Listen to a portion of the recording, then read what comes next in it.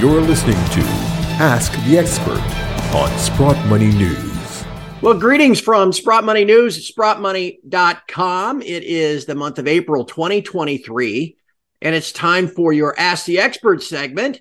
I'm your host, Craig Hemke. Joining us this month is my old friend, Ned Naylor-Leyland. Ned runs a precious metals fund for Jupiter Asset Management in London.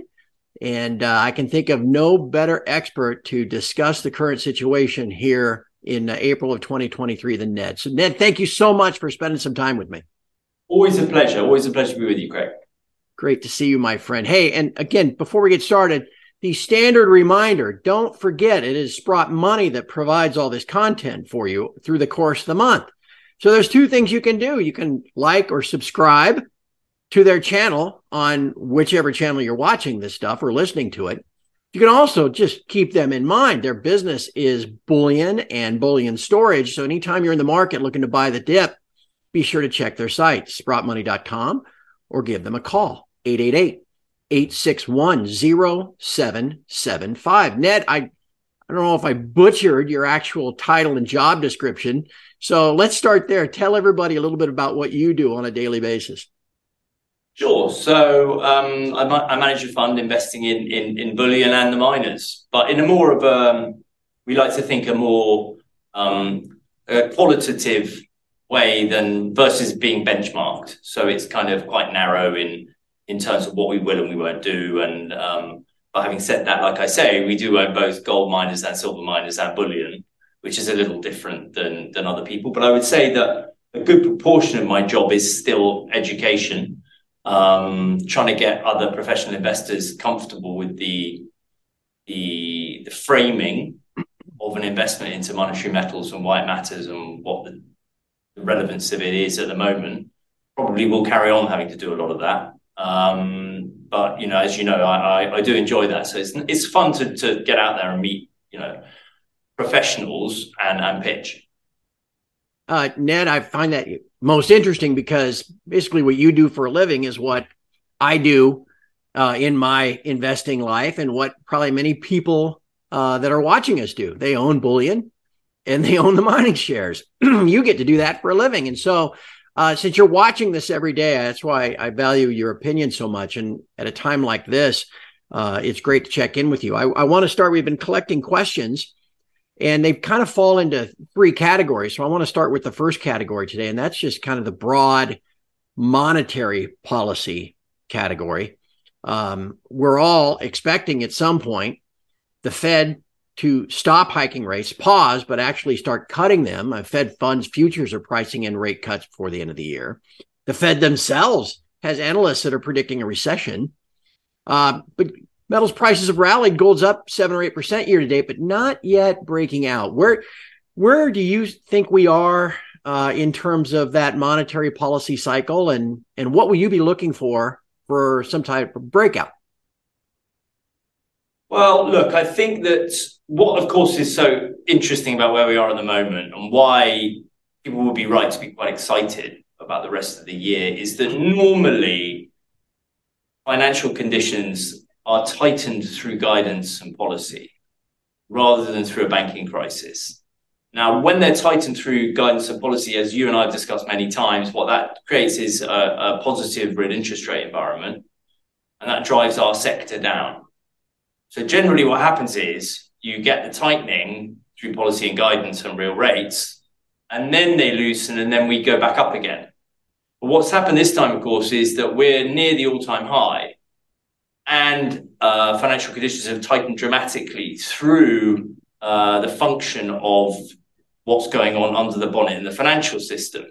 So we haven't been whacked before conditions are loosened.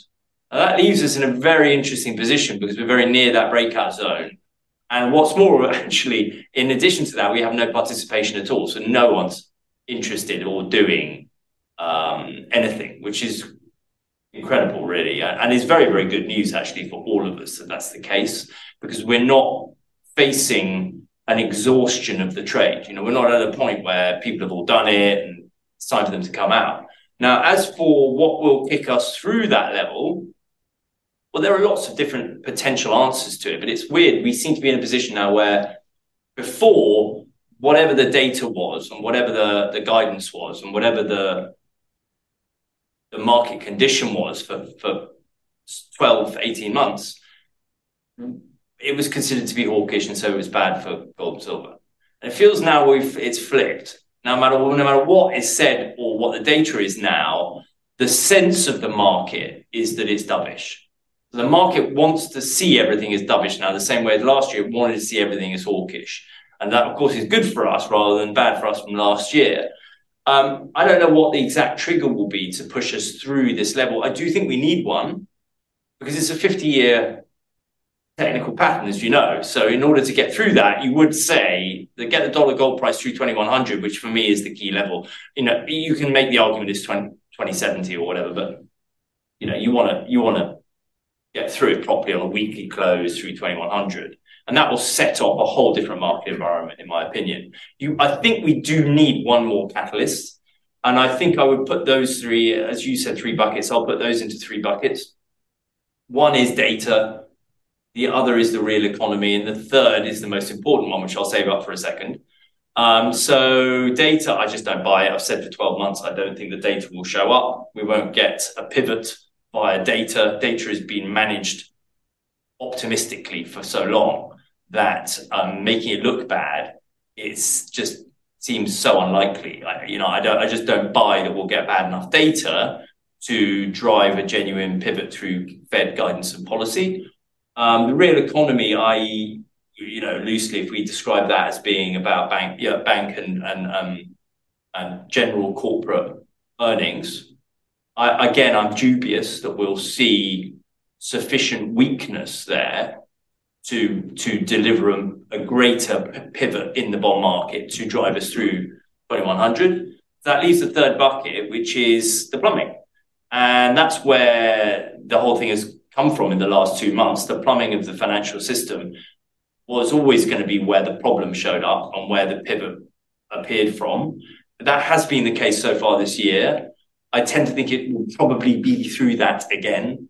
So something, the continuation of what really started with gilts, and then we saw swap lines, and then we saw SVB and Credit Suisse, and all of this. I.e., just to explain what I mean, you have the surface of the financial system, but then all the plumbing is the stuff underneath that you don't see, and much of that is to do with derivatives. In fact, mainly it's to do with derivatives, and that shows up as news flow, the event-driven news flow through the plumbing. I think we probably will see something from there over the next quarter, which would push us through that key level. I am dubious we'll get through it until we see something like that, though, because it's such an important level. You work with a firm full of people that they're like normal people, right? They're not you and me. They're always enthusiastic about the precious metals. And I see stuff on Twitter, and granted, this is anecdotal, but people trying to make the case that somehow gold is going to go down now because all the gold investors are all excited and sentiment is frothy. But I'm sure you've noticed in your conversations with your coworkers, their sentiment toward gold probably is far from frothy. What will it take in your mind to start getting that, I will loosely call them generalist, point of view to be more bullish on gold?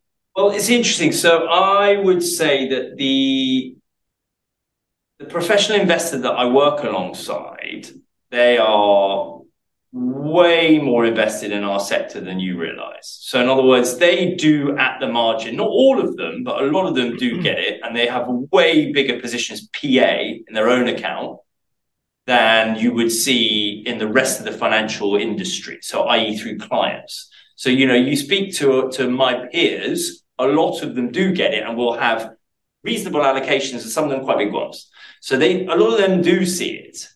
But versus the overall capital pie, that's a tiny, tiny, tiny, tiny amount. Yeah. So sentiment-wise, there I see a shift. And I think that they're definitely interested and excited.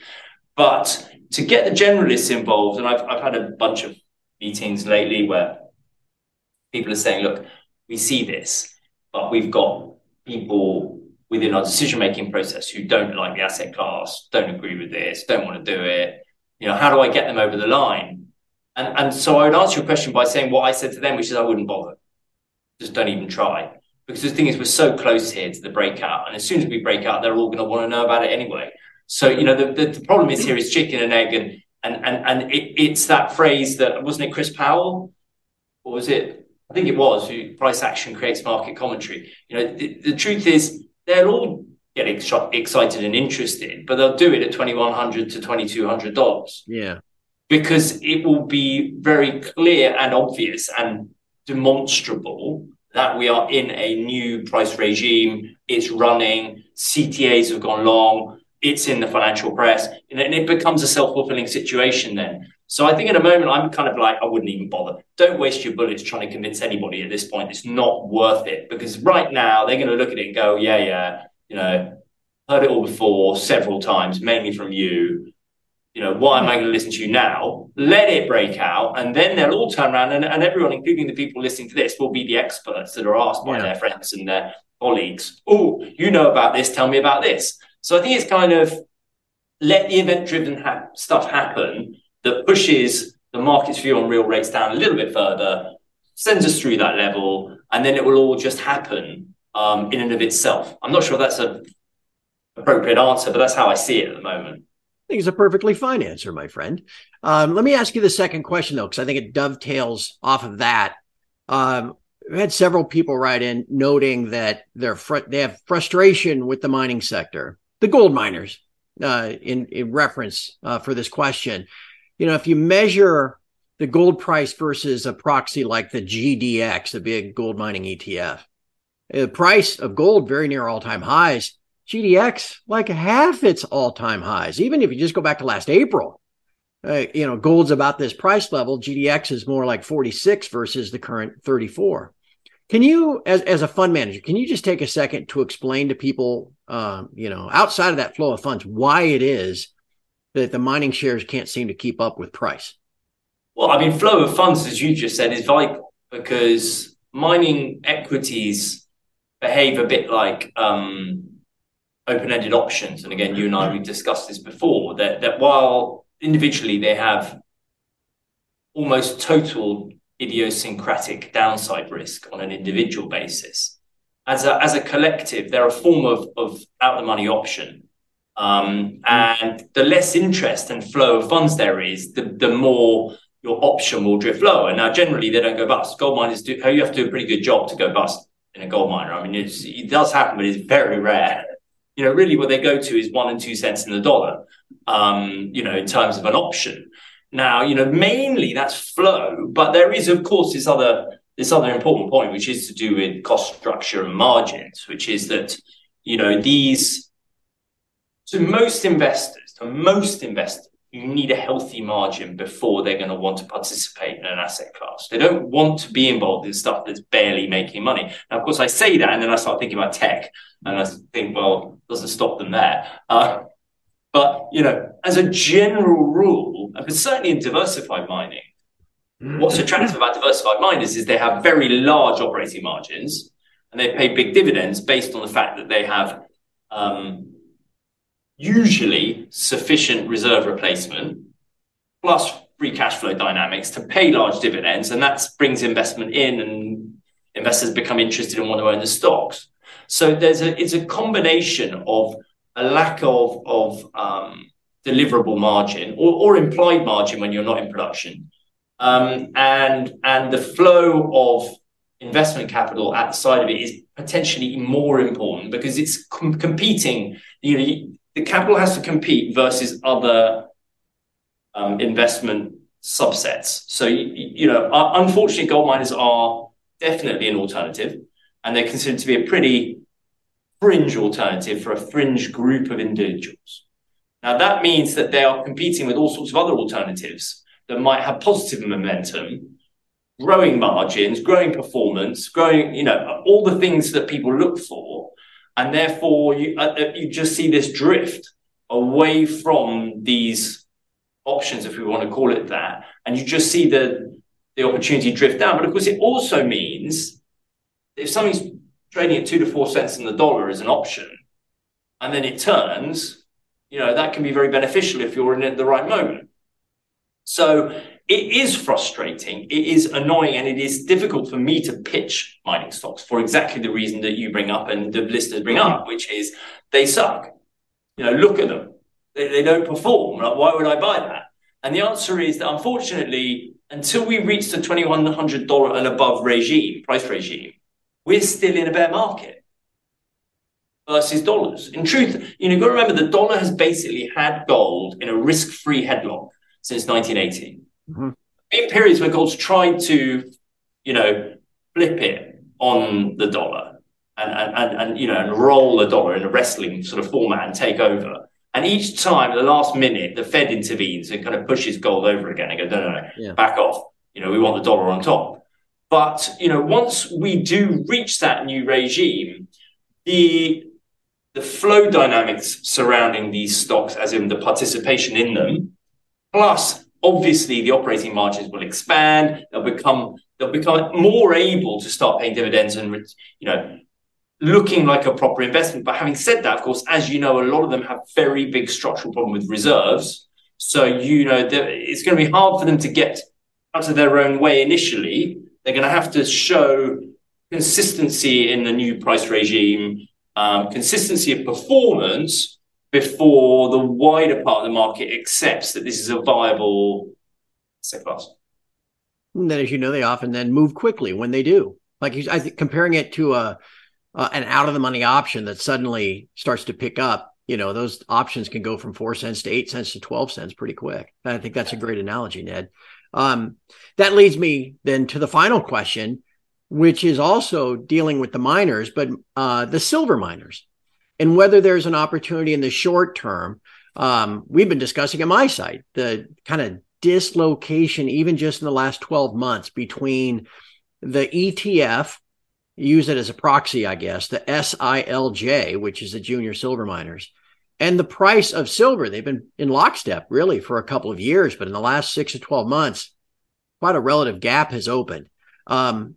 Is that, I guess, relatable to what we just discussed with the GDX? Does it also represent an opportunity, perhaps, for someone like you to overweight the silver miners? Yeah, I mean, look, I think the weighting is the important point. They're clearly just a spicier version of what we just discussed. They have lower operating margins still, and in some cases, non-existent operating margins, which means they're highly sensitive. They're even deeper out of the money. They also have a bit of an issue, which is in terms of the grade profile of a silver mine versus the costs of mining. So in other words, your operating margin is skinny, your grade profile isn't that great. That leaves you, what one might say, on the ragged edge somewhat in terms of the operating environment, unless you have prices trending higher. And with prices trending higher, they look great, and they can work very well. But I think the truth of silver miners is they are sensible, applied in the right quantum. Everybody has a different tolerance for volatility and risk, of course. So it will depend on each person or entity's tolerance for the volatility. But what I think is certainly true is gold goes above 2,100. Silver's likely to enter an environment that went into 2009 to 2011, where, of course, it did whatever it was, 4x what the gold price did. Mm-hmm. So it's very reasonable to expect a silver miner to deliver gapping performance when fresh capital comes in. But this is the point, which is, if you look at a major gold mining company, they receive capital reasonably quickly after physical gold. So in other words, physical gold gets bid, and then the capital percolates down into the largest gold mining companies and the royalty companies.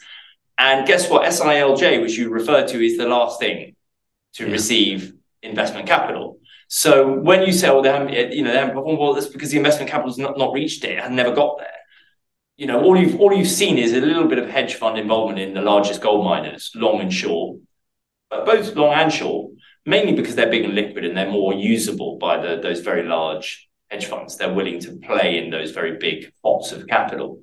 But there's been no fresh capital available to mining generally in a very long time. And so until that arrives, I wouldn't be anticipating any particular excitement from silver miners. They'll move and do move on a lag. And when they do move, they move. Yeah. But, it requires additional patience and additional tolerance for volatility. That would be my framing of it. You mentioned $2,100 gold as catching everybody's eye. High 20s, maybe a silver price that starts with a 3. Would that maybe get people excited? So I don't think it works like that. I think it's about gold. It's just it's a function of gold. It's not really about silver on its own. I'm not saying there isn't the odd person who will, get excited about silver on its own. I mean, sure, but really they don't. What happens is people get excited by gold and then they go, "Where's the beta?" Or beta, I think you call it. They go, I want more. I don't want just that. I want more. And that takes the capital into junior miners, silver and silver miners. And it's not really about silver. It's about gold. Now, of course, it's also true that there is one additional comment about silver, which is, as we know, there isn't any. So, right. You can get this accelerated excitement driven by a squeeze potential. Like we saw with that moment 2 years ago, where really a very small group of people buying a bit of SLV created a fundamental problem in the silver market. So, that is also true, but it's all driven through gold. It's not driven through silver on its own. It's driven through gold. Ned, you are based in London. You work for Jupiter Asset Management. What's the name of your fund? It's called Jupiter Gold and Silver. Jupiter Gold and Silver. Now, I in the U.S. cannot buy that fund because, as everyone knows, the British and the Americans are sworn enemies, and we cannot cooperate on anything. Why the heck can't I buy it, Ned? That drives me crazy. However, people in Europe and can people in Canada buy your fund? No, it's very much narrow jurisdiction in terms of who gets UCITS rules. In North America and Europe, and never the twain shall meet. It's all very cordoned off, which is fine. It's nice. We can just discuss the market in broad brush terms and not worry about these specifics. But look, I ultimately there are plenty of vehicles over there that people can access this asset class through, and that's good for all sorts of individuals within the industry. So that's fine. All right. So those of you listening from the UK, check out Ned's fund. And Ned, thank you for your friendship over the years, but also for this latest podcast. This has just been terrific, and you've answered all the questions, and I think given people some great answers and a lot to think about. So thank you for your time. It's been great fun. It's a pleasure. And please, everyone, keep SprottMoney.com in mind for all of your bullion services, whether buying it or stacking it or maybe storing it someplace. Give them a call, 888-861-0775. We'll be back with more content later on this month that you're definitely going to want to hear as we get to the monthly wrap-up. But for now, it's time to sign off. Thanks again to Ned. Thanks again for SprottMoney.com, and we'll speak with all of you again soon.